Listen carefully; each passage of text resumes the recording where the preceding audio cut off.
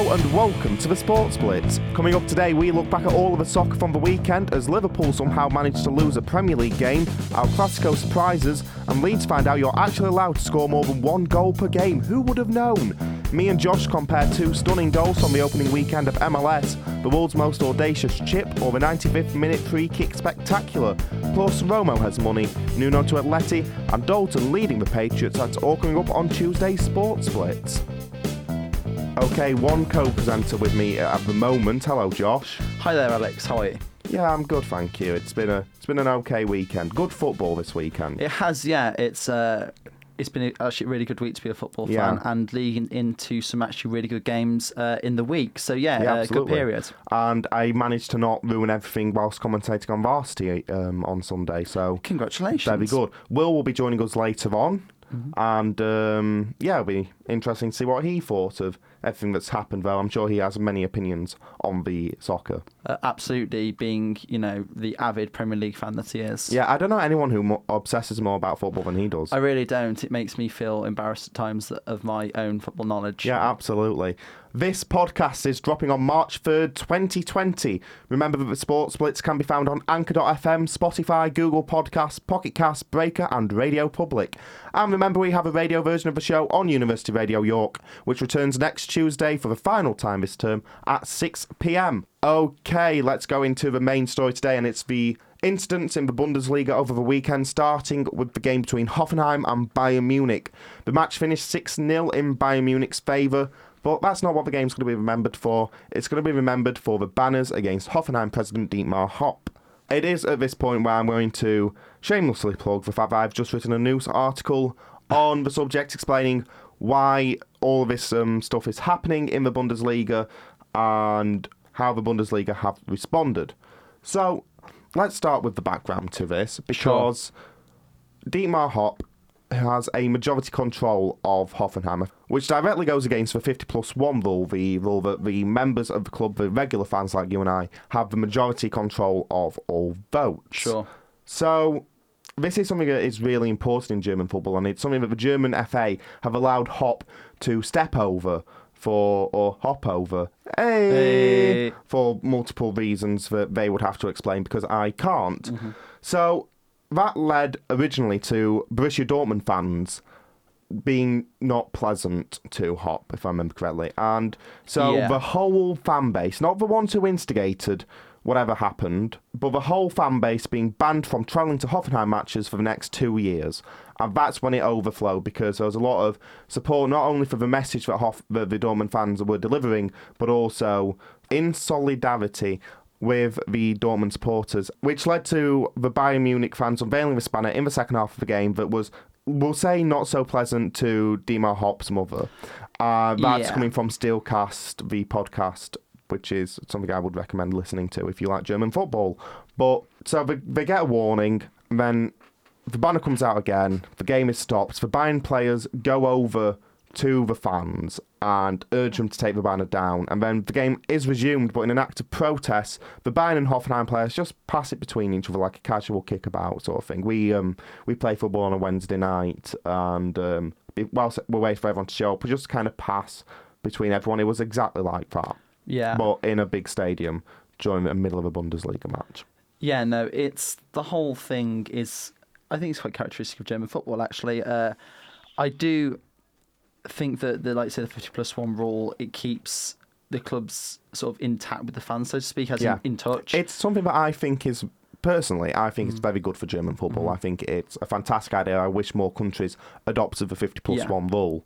It's I'd agree with that. But I wouldn't go as far as attacking someone's mother over it. Let's put into perspective. As much as Dietmar Hopp might not be great for football, if you believe that, he's not a war criminal. No, he's not. His crimes against football are far less than crimes against actual crimes. No, I was going to say, I understand the vague anger because it's sort of disrupting the structure of German football, which has actually produced a very, very healthy league in German football. Absolutely. The fan experience in Germany is one of the best, if not the best in the world. Yeah. Look at ticket prices, the atmospheres at games, X, Y, and Z. It's brilliant. And I wish the Premier League and other leagues around the world would copy it because they've got something that works. Yeah, However, absolutely.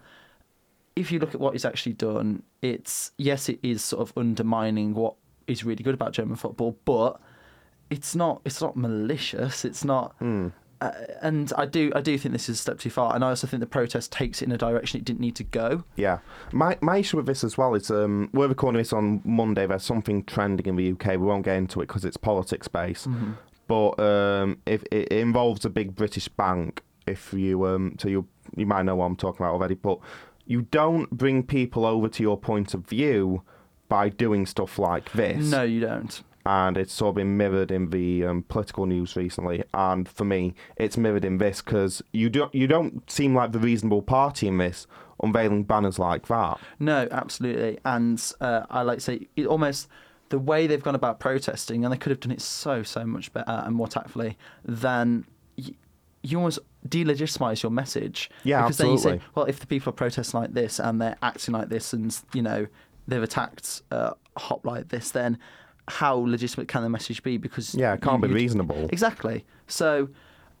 they had all the moral high ground as well. So now you've completely delegitimised that. So it's just bizarre. I don't understand why they've gone about it like this. It seems completely counterintuitive, truth be told.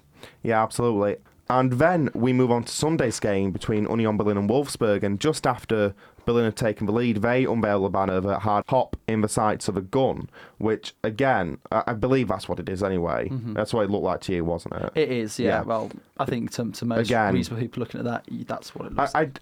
I'll be honest, I'm going to be a bit more opinionated than I am in my news article. I don't like the guy in terms of what he's done in German football. I don't like the removal of the 50+1 rule or the weakening of it, but I don't want the guy dead. No, absolutely. And, as I was saying earlier, it just feeds into this. It's going about it all the wrong way. Yeah, absolutely. So you've got the moral high ground. It's not, I don't particularly agree with the idea of removing or, like you say, weakening this rule. It's great to see clubs in German football being really in sort of touch with the fans because the experience is a lot better. But the way you've gone about processing this completely, removes any sort of legitimacy you have. And then when you try and make your case, well, people will obviously turn around and say, well, you've got people in the sight of a gun here, or you said offensive things about their mother for argument's sake. It's ridiculous. Yeah. Let's talk about the Ultras some more, though, because they've got a very important role in German football. As you said, the atmosphere is one of the reasons why German football is so good. It makes German football as unique and entertaining as it is, and yet the Ultras have definitely gone too far here. Yeah, no, they have. I think it's a weird line to balance because they bring something to German football that we don't see in England. The closest we've got is probably Palace, and I don't think that compares at all. Yeah, if you've looked doesn't. The Sunday sections at Munich, at Dortmund is pretty much the highlight, and the yellow wall, but the weird one is the atmosphere and the character they bring to games because of their sort of vociferous support makes it what it is. But then how do you temper that without being heavy-handed? But then you have to temper it because then things spill over like this. This goes into my next question, and it's going to be my answer. How should Bundesliga deal with this and what should change? I think they need to sit down and talk. They need to improve communication because the Ultras are important. They make German football better. Yes. But they do go over the line at times, and this, especially the whole shooting sort of image of Dietmar Hopp, is completely unacceptable. It goes far too far. And so therefore there needs to be better communication. I think the original punishment of banning all Borussia Dortmund fans from Hoffenheim for 2 years was completely unacceptable as well. They were always going to get this when they did that. And again, it's not acceptable, but they must have known that's the risk they were running. Yeah, no, I think the whole that's utterly ridiculous, frankly. Yeah. It's a weird one. I think what I was saying with regards to the 50+1 rule, the fact it does keep fans so in touch with the clubs, is the reason why I think your solution is so appropriate. Just open those lines of communication. It's already very good with fans in the Bundesliga and the clubs. Yeah, absolutely. So it's not like it's a massive stretch like it is, I think, with a lot of the top Premier League clubs, where the fans are viewed as consumers, not fans, and it's pretty horrific. The Bundesliga doesn't have that problem. So, like you say, open those lines of communication, have representatives from the Ultras or however they do it, do that, and then you can get something substantive done. Yeah, absolutely. The real risk here is being so heavy-handed, like some of the responses have been to the Dortmund fans.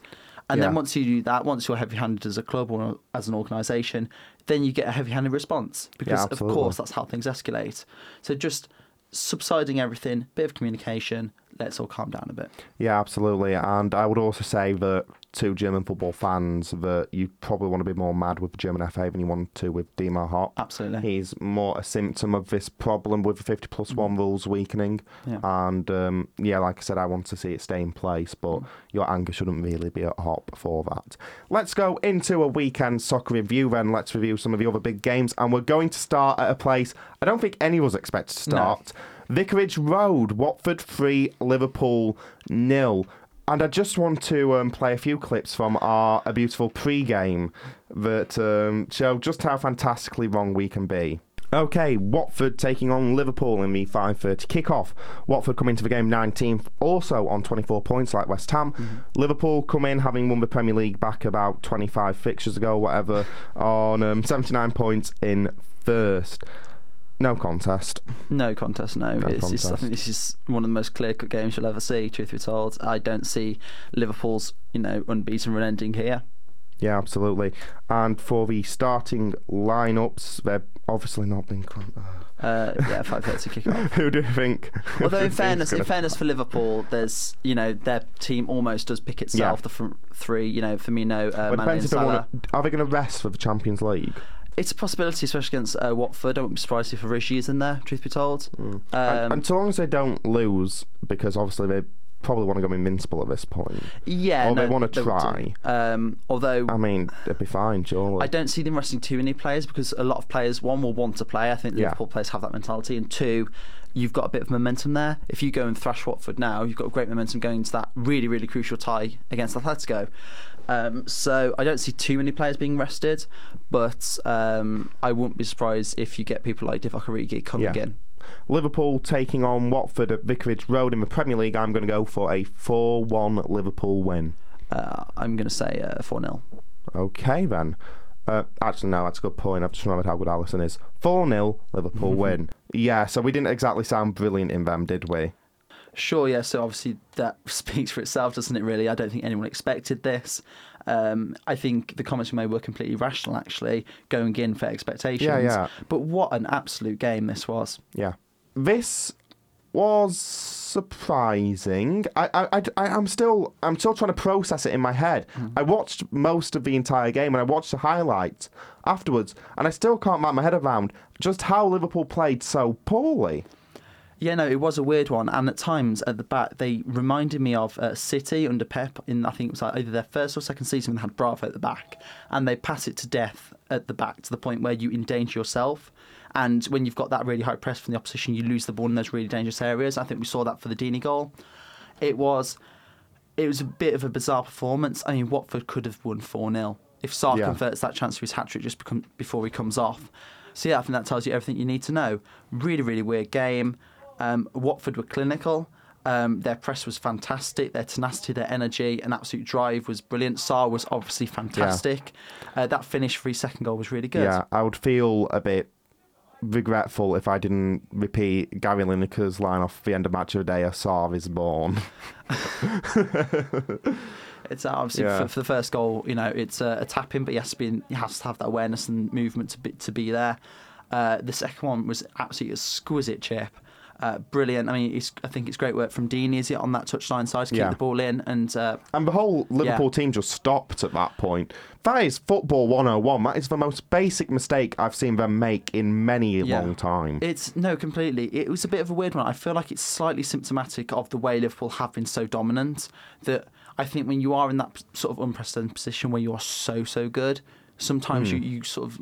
I think that they've looked, they're obviously going to win the league. You've looked at the table and realised, okay, that is the case. You've sort of taken your foot off the gas a little bit, and Watford, fighting for their lives, haven't done so, and they've sort of punished them there. Yeah, absolutely. Let's move on to our next game. Real Madrid 2, Barcelona 0. The first time that Real Madrid have failed to score in a league visit to the Bernabeu since 2006, and it's the first time Real Madrid have beaten Barcelona at home in La Liga since 2014. A very surprising result for us because we all said Barcelona wins or draw last week on Saturday on the show. So Where did it go so right for Real Madrid? Because Barcelona just looked completely lackadaisical for me in this game, and Real Madrid playing very well. I think the interesting thing for me was actually that Zidane's man management and his tactical decisions going from the first half into the second were really impressive. He completely changed the game with some of his decisions, especially the idea to bring on Mariano in the closing stages. I think he noticed something there. And obviously Mariano comes on first appearance of the season in the league, with his first attempt a few seconds after coming on, scores to give Real Madrid that insurance goal they needed at the end. But yeah, surprisingly poor from Barcelona, a side who knew they could go 5 points clear at the top of La Liga with the win here. And I just don't know what to make of it. It was just poor. Yeah, no, a bit of a weird one, I won't lie. Especially, I mean, the first goal, I think it deflects off PK and in, does it? Yeah. It's not a brilliant amount of quality, and I don't think that game had that to a certain extent. To be honest, Vinicius needed that, though, because he was getting a sort of exasperated sort of reaction from the crowd for a lot of that game, where he had all this flashy stuff in the middle and then he'd get towards the edge of the box and he'd just lose it. Yeah. And he just sort of needed that in the end. So very good for him, obviously, to get that. I don't think it's the El Clasico of old. I don't think it was that sort of game. It was a very cagey game because of two teams coming into it with very poor form, knowing how big this could be for the rest of the year. Yeah, no, very much so. Yeah. I think it was pretty much a must-win for both sides, truth be told. And Real Madrid have obviously come out on top and taken the chances when they had to, but Barcelona surprised me. I think we did say we thought they'd sort of come out and probably would win this game. So just the lack of awareness, especially from PK, actually, I don't think he had a particularly good game. Yeah, absolutely. So none of I would struggle to put any of the team in that game above 7 out of 10. I think that is being generous. If we assume 7 out of 10 to be average as well. Yeah. Let's go on to a couple of other games then. Everton 1, Manchester United 1. VAR, obviously, as much as we don't want to talk about Stockley Park every single week, but Stockley Park, how would you respond? This was a game. It's a bit of an odd one for me because obviously Sigurdsson is in offside position, but I did feel like when I was watching that, obviously as a United fan, I was horrified for last minute winner for Everton, but I don't exactly see why it's been ruled out because he moves out of the way. Is he actually interfering with De Gea making that save there? I don't think he is. Because the way the ball's travelling, he doesn't actually alter the course of the ball. He's not in De Gea's line of sight. It's Maguire who deflects it into the net out off Calvert-Lewin's shot. I can see why it's been given, and it's obviously a big sigh of relief on my part, but I do think it's really, really harsh on Everton. Yeah, absolutely. And also De Gea's error for that first goal epitomises his season as a whole, truth be told. And I think Dean Henderson watching that game as both England keeper and a Manchester United keeper must have been very pleased. Yeah, absolutely. Both Pickford and De Gea's errors. Yeah. Another game from the Premier League, Tottenham 2, Wolves 3. How would you rank this result in terms of surprise? Honestly, I'm not surprised at all. Just from being very familiar with Wolves' setup, Jimenez has been in fantastic form this season, and his goal was sort of just reminiscent of what he's been doing. He's calm, he's clinical, he's a threat both in and sort of outside the box with his movement. He's really conducive to the style of play Wolves want to play. I think this was the perfect game for Wolves. They've always been better on the counter-attack and really clinical when doing it, and going away from home to somewhere like the Spurs Stadium and against a Mourinho side that plays this way. I'm not particularly surprised about the result. I think Matt Doherty had a really, really good game. His finish for his first goal was really good, quite instinctive.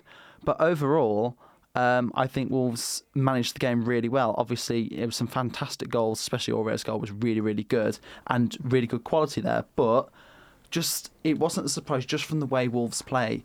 On the counter, they're tight. They don't make an awful lot of mistakes. And a lot of players turned up, especially, I think it was it for the first or second goal, I think, for Wolves, and Adama Traore's absolute strength and power to ride the challenge and play the ball out wide right was brilliant. So, all in all, as a group effort, there's not one Wolves performance I could say that was bad. No one played well. It was consistently sort of 8 and 9 out of 10 across the park. Really, really well deserved. Spurs weren't particularly bad, but Wolves just really did well on the counter, were compact, organised, didn't make mistakes, and capitalised when they had to. So I was really, really impressed with Nunes' outfit today. Well, at the weekend. Sorry you can hear all that noise in the background, by the way. don't know where that's coming from. I think it's from the other studio here at URY where we record these, but nothing much I can do. Let's go on to the next game then. West Brom 0, Wigan 1. Quite a surprise for me. Obviously expecting West Brom to win that one. Wigan just seemed to be able to do it against the top sides. I can't imagine another leading contender from the Championship losing at home to Wigan. I mean, it's completely... The idea is laughable. Yeah, so many people didn't get that joke when it was put up on Twitter by several Leeds accounts. It's so... Oh, you're on the ball, you lot. But yeah, very big surprise here. West Brom never really got to 100% in this game. Wigan played them perfectly. I think their setup was brilliant, very smart. And it was a Wolverhampton-born man, Sam Morsey, getting the winning goal for Wigan Athletic. Just a few other games to mention then. LAFC 1, Inter Miami 0. Inter Miami's first game ends in disappointment, but an absolute masterclass of a goal from Carlos Vela. I think maybe goal of the weekend. Chipping it beautifully over Robles in the Inter Miami goal. And they kept themselves in it for most of the game. They looked quite strong. So I don't think there's too much disappointment to be taken from this. It was a real baptism of fire for Inter Miami having to play... who I think me and you both said were the favourites for the league this year. No, definitely. We did say on the last show that LAFC are probably favourites. I agree. It's not the game you want as your opener. Oh, absolutely not. But I don't think Inter Miami disgraced themselves either. I think as an opening, and as obviously as a culmination of this project that's been going on for a few years from Bex's sort of standpoint, it wasn't bad. It was, I think, as an opening for this club, it was quite successful. It's just unfortunate from a Miami standpoint that they happen to be playing one of the best, if not the best sides in the league. Yeah, absolutely. And by the way, we were talking about ultras earlier. The LAFC ultras in this game were brilliant. I loved the atmosphere at LAFC's ground, and I watched them as much as I probably watched the games, just because I love it. I want to go there if I was in America. Yeah. If I was going to say, I have been surprised over recent years of how well the MLS has evolved. From its origins, where I think most people slandered it to say it just wasn't up to scratch. Yeah. They've done so well, and I think the atmosphere at some of the grounds, especially LA, I think is really good to the point where it does rival grounds in Europe. Yeah, well, like I said to you, I think the atmosphere in that game was better than the majority of Premier League stadiums. Yeah. So, unbelievable. Aston Villa 1, Manchester City 2 in the League Cup final. Do you have any views on this? Yeah, I mean, at some points when City scored their second especially, it looked like, okay, they can absolutely run away with this. Fair play to Villa. I think they got out of that hole and really, really pushed City, especially in the second half. It became quite a close game, actually. I'd say I have not seen City rattled by that for a while, but we have. But Villa, what I'm saying is Villa didn't disgrace themselves. Yes, City probably deserved to win, but I think that header was tipped onto the post later on. Yeah. Which is, a shame from a Villa standpoint. But no, they didn't disgrace themselves. It was quite a good game. Two more games to mention. Bournemouth 2, Chelsea 2. Two quick Bournemouth goals, sandwiching 2 goals from Alonso. Quite an interesting game in the Premier League. Maybe a surprise with how Bournemouth have been playing recently. Relegation candidates, of course. And San Jose Earthquakes 2, Toronto FC 2. I only want to mention this just because you absolutely need to watch the final few minutes of this game and the tying free kick for San Jose, because it was just fascinating, and my jaw had just dropped to the floor for 2 minutes after that final goal went in. It was brilliant. I also want to mention that new club Nashville SC in MLS had over 59,000 people attend their opening MLS game in Nissan Stadium. They lost in the end, and in Nissan Stadium, very good attendance. Before we move on to our next story then, out of interest, the 2 big goals in MLS this week, we've already mentioned the goal from Carlos Vela for LAFC against Inter Miami, and Oswaldo Alanis' free kick for the San Jose Earthquakes against Toronto FC in the last minutes. Absolutely look at these 2 goals if you haven't seen them yet. Absolutely, yeah. But, Josh, which was your favourite? I mean, was the sort of significance of the San Jose goal with being last minute, and it's a quality free kick, you can't be doubted.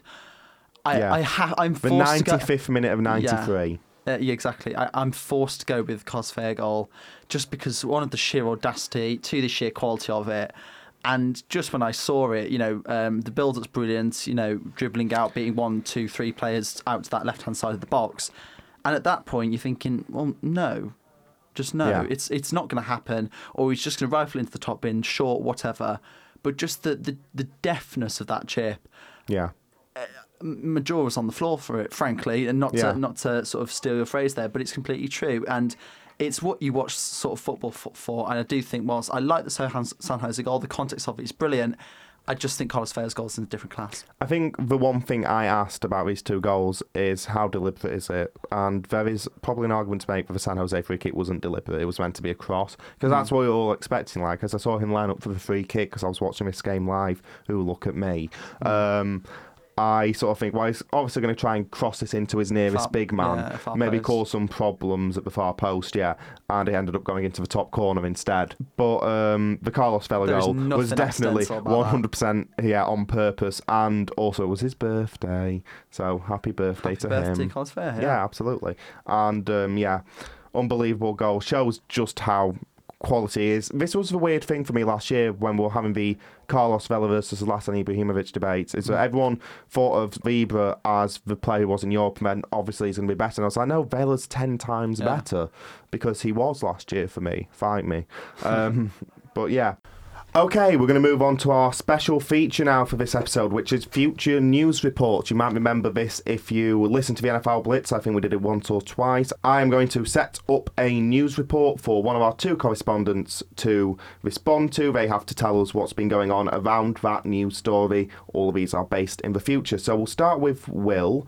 Will, the NFL season is about to kick off. We're entering week 1. And, of course, one of the big stories is Tom Brady stepping out for his first game of the year. For those who haven't been following Brady over the off-season, what's happened?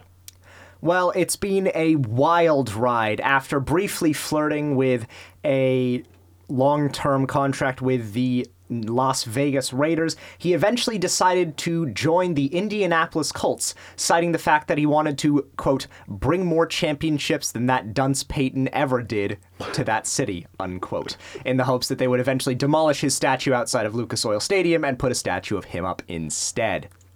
Does Brady really legitimately hate Manning that much? No, I don't think so. I mean, they did an episode of Peyton's Places, and they seem to have a lot of, fun banter with each other, but maybe it is just deeply underneath hiding a combination of asexual lust and hatred. I wasn't expecting you to go there, to be honest. I took that in a direction that... Yeah. Do you want that on the cutting room floor?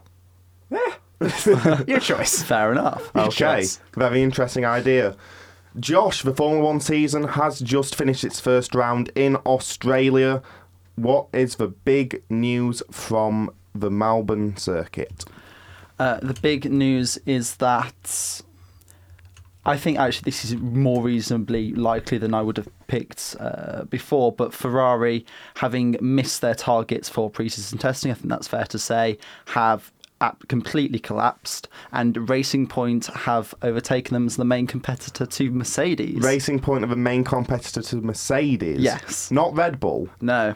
Racing Point? Yes. With the copycat car? Yes. Okay, so we'll get on to Racing Point later because there's a feature in News in Brief about Racing Point, but... That's where the unrealistic part comes in. But actually... Yeah, so you think... Do you think Ferrari are actually going to really struggle? I don't. Well, I do think they've missed the targets. I don't think they're going to be as competitive as was predicted earlier in the year. There came a point where I think most commentators were saying, "Look, they've learnt from their mistakes. I know they've been, the car works on applying more downforce. They're quick around corners, but slow on straights. Yeah. That's certainly been the case in testing." No, they're not going to flop, but I don't think they will be as competitive as has been predicted earlier in this year. Okay, so do you think Red Bull have a serious chance of at least getting into position 2 in terms of sort of overall speed and... No, I do think so, and I think at the end of the day, Verstappen is one of the most naturally talented drivers I think there is on the circuit at the moment, and I think they can especially be competitive with Ferrari. I mean, it does feel like Mercedes are just going to run away with it again just because the car is so good. But, I do think Red Bull got a significant chance. On Racing Point, actually, since obviously the changeover from Force India, the financial troubles just aren't there that they did have. The car is, like you said, basically a copy of the Mercedes one from last season. I think they've got a brilliant chance of being the best of the rest. Are they actually going to be right up there with the big three? No, probably not. But I think it could be a bright season for them. Okay, let's move on to the next one. Will, we are in Tokyo. It's the opening day of the Summer Olympic Games. I just want you to carry on from that. Okay, it's the opening day of the Summer Olympic Games. After much consideration, the International Olympic Committee has decided that they will not cancel the Games in Tokyo, but instead force all the athletes to compete in hazmat suits. This is be done out of a desire to, quote, protect player safety and act in the best interests of competition overall. How this remains to work for competitions like swimming and synchronized swimming and diving is yet to be seen. Some have theorized that due to the air inside the hazmat suits, those who dive will in fact just float on top of the water and not really being able to dive. I am looking forward to seeing Tom Daley do a triple backflip in a hazmat suit. Yeah, gymnastics is also probably going to be... I actually don't know what sports are played at the Summer Olympics. I'm just going off of vague Olympic games. Most summer sports. Yeah. Most sports that can be theoretically played in the summer. Beach volleyball?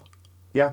Beach volleyball is predicted to have a sharp rating decrease this year. Yeah. For the very same reason. So, obviously, we can't really speculate a lot on what's going to happen with the Tokyo Olympic Games, but is it fair to say that there are strong worries now?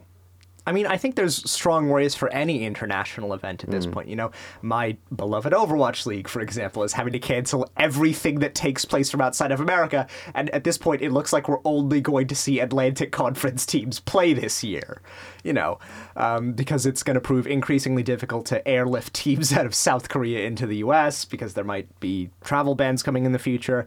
And it just seems like at this point, any international event that requires large gatherings of people is under threat. I mean, France has already banned gatherings of more than 5,000 people over the weekend. Wow. So, you know.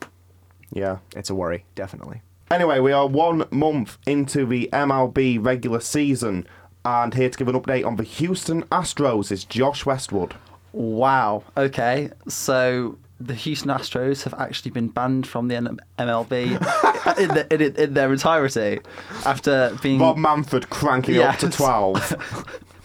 After being accused of exceptionally stripped of the franchise. After being accused of being exceptionally light-handed with their punishments on the very noticeable and well-renowned worldwide listened-to show, the Sports Blitz. Yes. Obviously. And after being accused by the very well-regarded presenters there on having, poor punishment that doesn't really have any ramifications. I'll show you, people at the Sports Blitz. They have absolutely ramped it up to 12 and removed the franchise from Houston altogether. So where's that space going?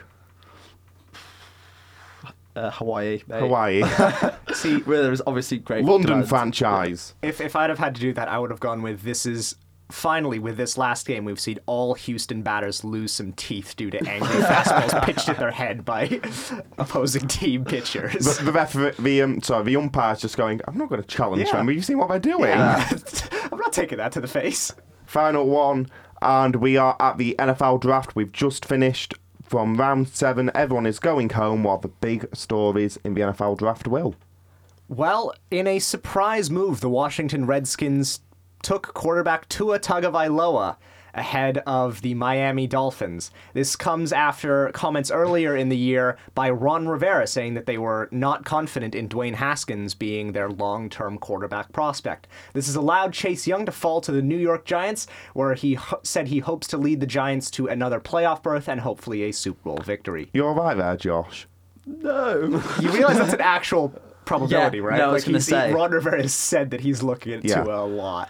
It is a bit of a weird one. Obviously, my gosh. I think if you're going to have Tua, you need the O-line with him because of the injury risk and things like that. Is he very naturally gifted? Obviously. Yeah. Unfortunately, like you say, some of the noises that have been coming out of Washington, it's not the most outlandish thing in the world. I mean, it might just be a case of trying to drum up someone to pay them a king's ransom to get draft capital, so it might even be the Dolphins trading some of their other first-round picks to vault ahead of... Look at the upside, Redskins. though, for Dwayne Haskins. It means he has more time to take selfies with fans. Yeah. Or, do anything at all. Do you know who the Steelers are selecting in the first round? Minka. Hello, How does that even darkness, work? my old friend. Because we traded Minka for a first round pick. Yeah. Which means we technically spent our first round pick on Minka. Yeah. Yeah. Anyway, I apologise. This whole last part has gone very horribly for Josh here. Yeah. Okay, let's go on to some weekday watchers, 5 football matches for you this week because there is nothing else going on. Later today, Chelsea are playing Liverpool in the FA Cup, kicking off at 7:45. But if you want to wait a little bit longer, West Brom are playing Newcastle at 8 o'clock, both live and free on the BBC, if I remember correctly. Nice. On Wednesday, Bayer Leverkusen are taking on Union Berlin at 5:30 in the DFB Pokal quarter-final, and then we've got some more FA Cup coming up after that, as Leicester take on Birmingham City at 7:45.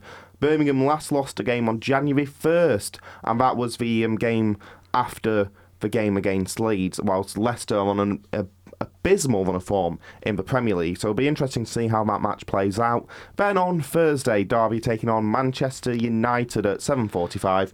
Wayne Rooney playing against his former club. As much as I don't like to over-promote Wayne Rooney, because, isn't it fascinating when he's playing at Derby? How exciting. No, it's not. No, Shut not up. really.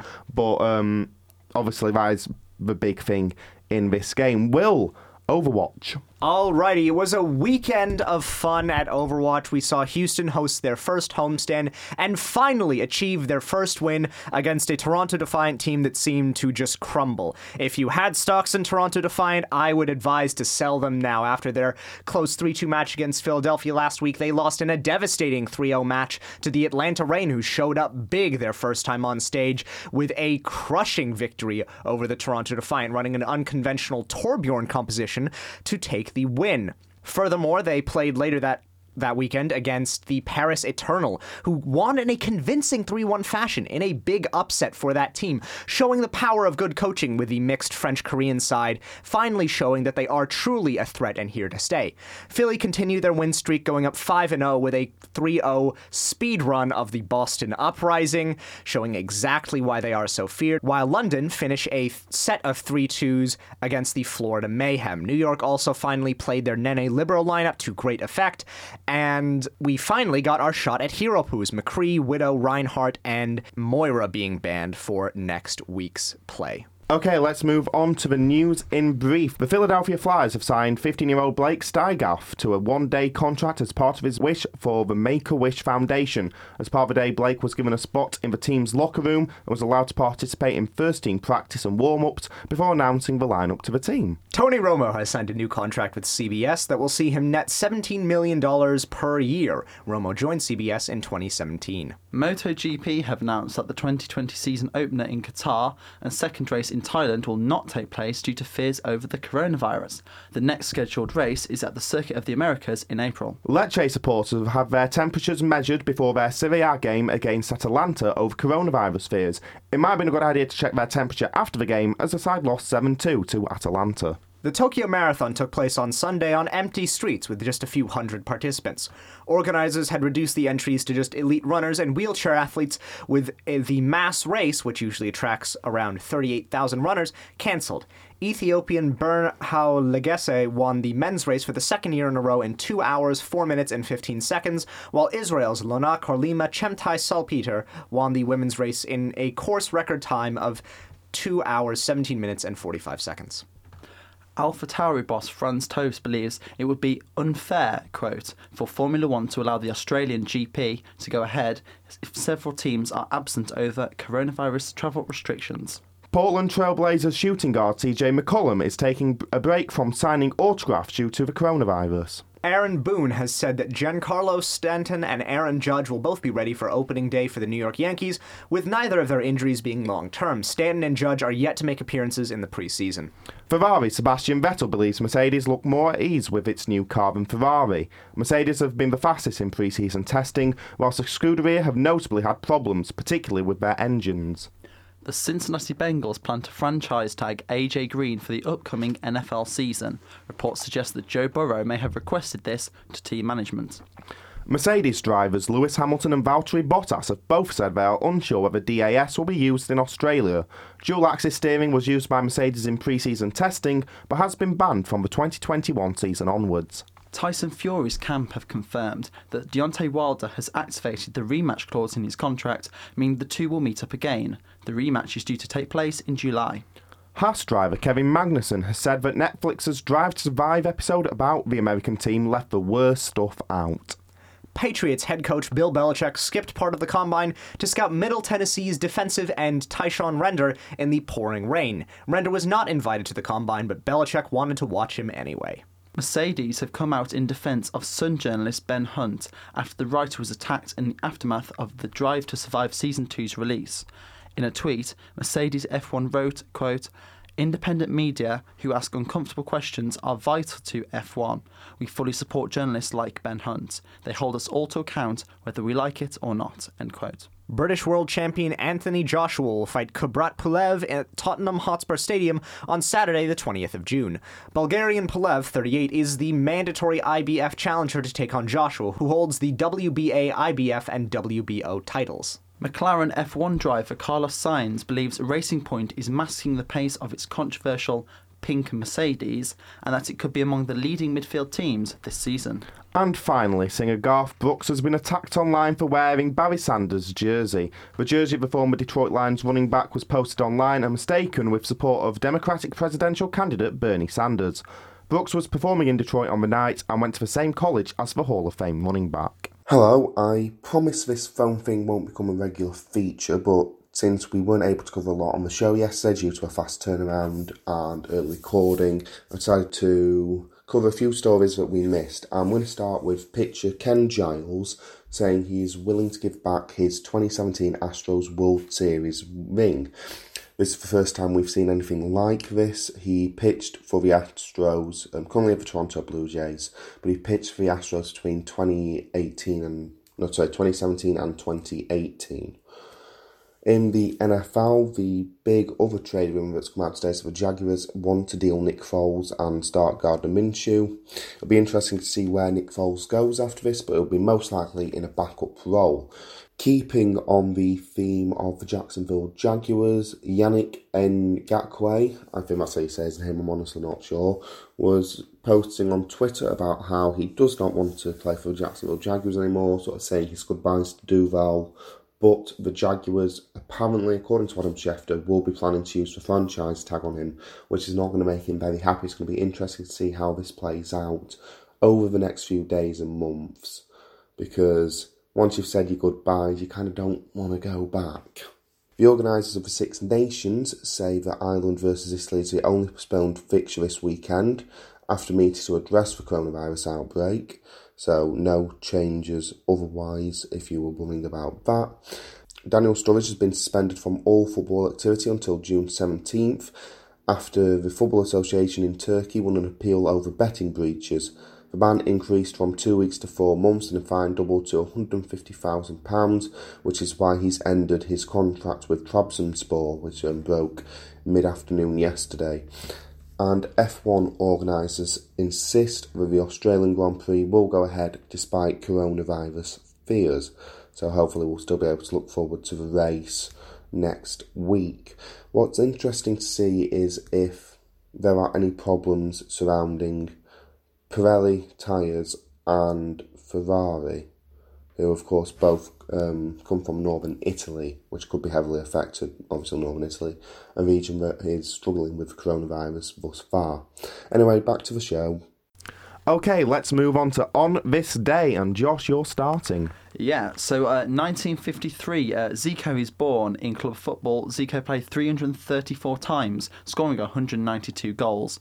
At national team level, he was capped 94 times, scoring 68 times.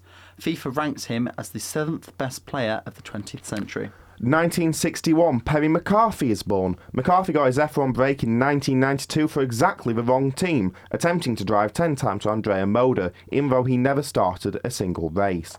McCarthy did start in Le Mans 5 times and portrayed the Stig on the first 2 seasons of Top Gear. In 1962, Herschel Walker was born. Walker played for the New Jersey Generals in the USFL before joining the Dallas Cowboys. After 3.5 highly successful seasons, he was part of a controversial trade with the Minnesota Vikings that would form a Cowboys dynasty. Walker is a 2-time Pro Bowler with over 1,200 rushing yards and over 4,800 receiving yards. 1968, Jean Beliveau of the Montreal Canadiens becomes second NHLer to score 1,000 points. In 1981, the New York Islanders and Edmonton Oilers play to an 8-8 tie. In 1984, Peter Uberoff is elected baseball commissioner.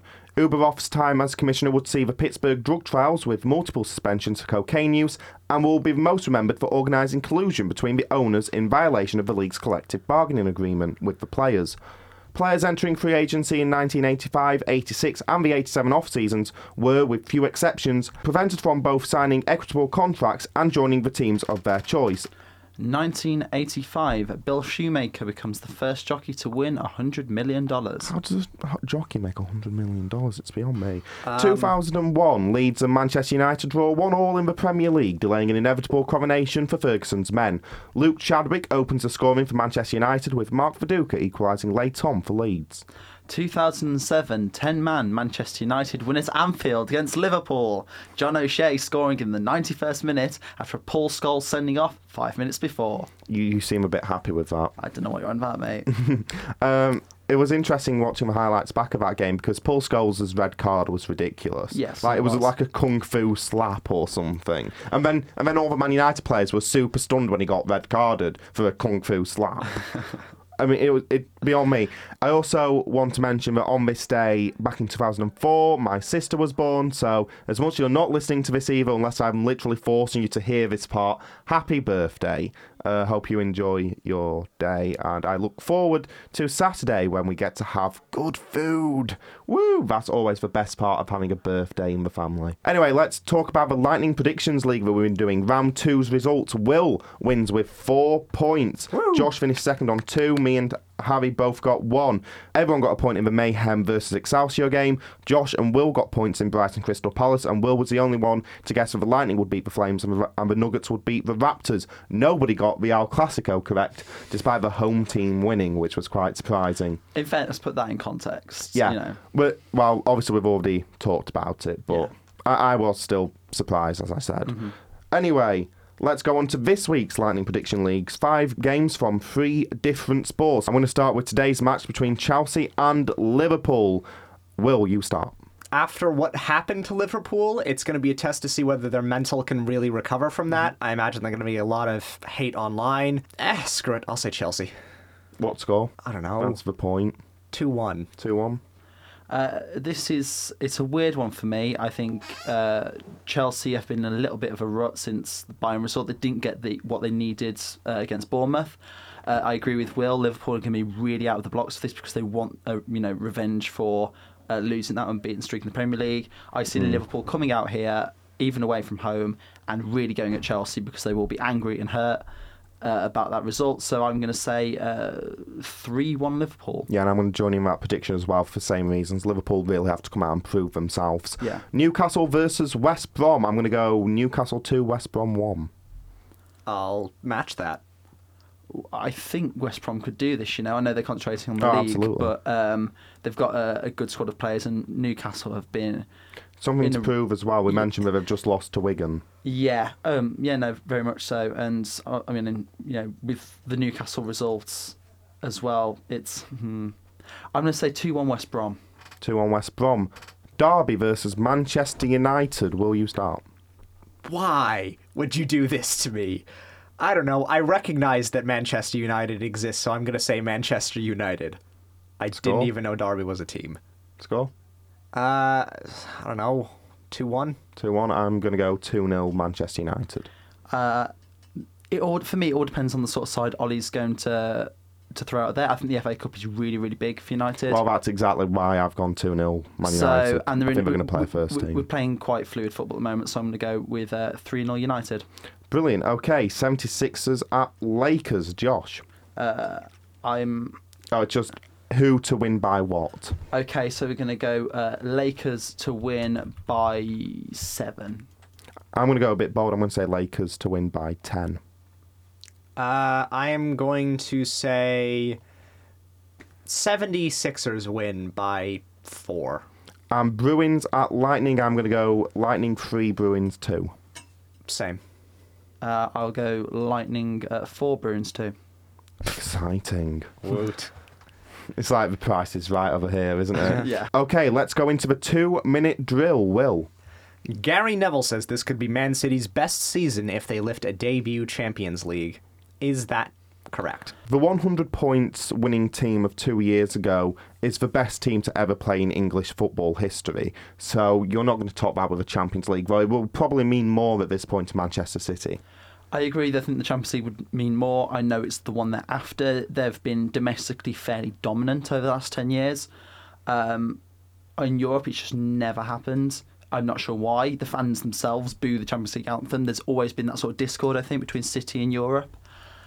So, yeah, to try and sort of bridge that, I think the Champions League would be, a culmination of the project since 2008. But no, I don't think so. That the season's been marred by controversy and, obviously the centre-back situation. So, no, I don't think so. I think it would be fantastic, but for different reasons. Yeah, absolutely. The Bears have expected to add a veteran quarterback. Which one, and is this the best move? I mean, obviously Tom Brady. Yeah, I mean, obviously he'd be the best one, but I wouldn't be Yeah, surprised but who do you think if they are going to sign? Andy Dalton? Andy Dalton? You know what? That's a really good pick, actually. Yeah. The Red Rocket himself. Is that the best move for the Bears?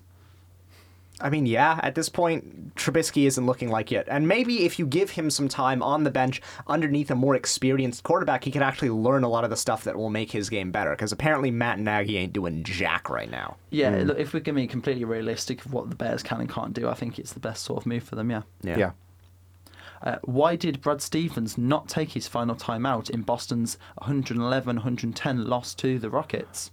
I have no idea. Now, for the record, I didn't watch this game, but the idea that you don't take a timeout with seconds or fractions of a second left with your team down 1 point is beyond farcical to me. Now, Brad Stevens says he's completely okay with this, and on the grounds that he actually knows more about basketball than I do, I'm going to guess there's some form of reasoning, some context, but the fact that the whole of the NBA world is reacting to this with the level of confusion they are means to me that maybe he just made a mistake, maybe he didn't know that they had a timeout, I don't know, but it's interesting, and that's the only word I can really use to describe it at the moment.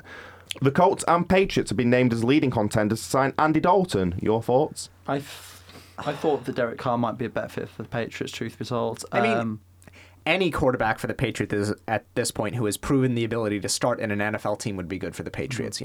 They're having to deal with the loss of Tom Brady. I think that if they did pick up someone like Andy Dalton, who is more of a game manager type quarterback, he'd slot into their system better. And the Colts obviously are also looking for a quarterback to complete their roster so they can make a serious run for the championship. Sure. But, this is going to be a good offseason for Andy Dalton, probably. Reports are linking Nuno Espirito Santo with a move to Atletico Madrid if Diego Simeone moves to Paris Saint-Germain. Is this a good idea? This is a weird one for me. I don't really see why Simeone goes to PSG as things stand, truth be told. And I don't think, as much as Nuno's done a fantastic job at the Wolves and the way that side he's completely captured the club, I think, with his mentality. He's got them playing a style of football which is both attractive and effective, as we've seen as we talked about earlier, against Spurs. So it's not a bad move, but I don't think that Nuno fits into Atletico the way Simeone does. So I think it would be vital for Atletico to keep him. And I don't really see why he moves to PSG. Yeah, for me, there are several questions to ask with regards to this move. First of all, do Atletico Madrid want to lose Diego Simeone? No. 2, does Diego Simeone really want to move to PSG, or should he want to move to PSG? No. He's the highest paid football manager in the world by a mile, and he's never going to get it as comfortable as it is at Atletico Madrid. Sometimes the grass is not greener. 3, is Nuno Espirito as good a manager as Simeone? Is he in that world-class tier? I would still argue no. I don't think he's proven enough yet at Wolves. Undoubtedly, he is a very good manager, but he hasn't proven to me that he's in that elite group. If Mauricio Pochettino is arguably not in that elite group, according to some, Santo definitely isn't. And 4, should Nuno want to move, then I don't see moving as a great choice right now, as alluring as Atletico Madrid will always be.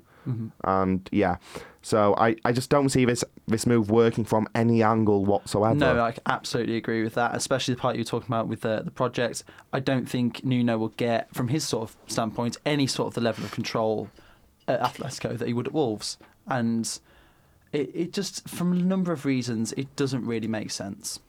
Yeah, absolutely. Anyway, that's the end of today's Sports Blitz. Thanks for listening. My thanks also go to Josh and Will for joining me. The intro and end music for the Sports Blitz was provided by Kevin McLeod at Incompetech.com. Another podcast will be dropping on Saturday at 8 a.m. Until then, I've been Alex Woodward, and don't just have a good week, like the best play in NFL history, have an immaculate one. Goodbye.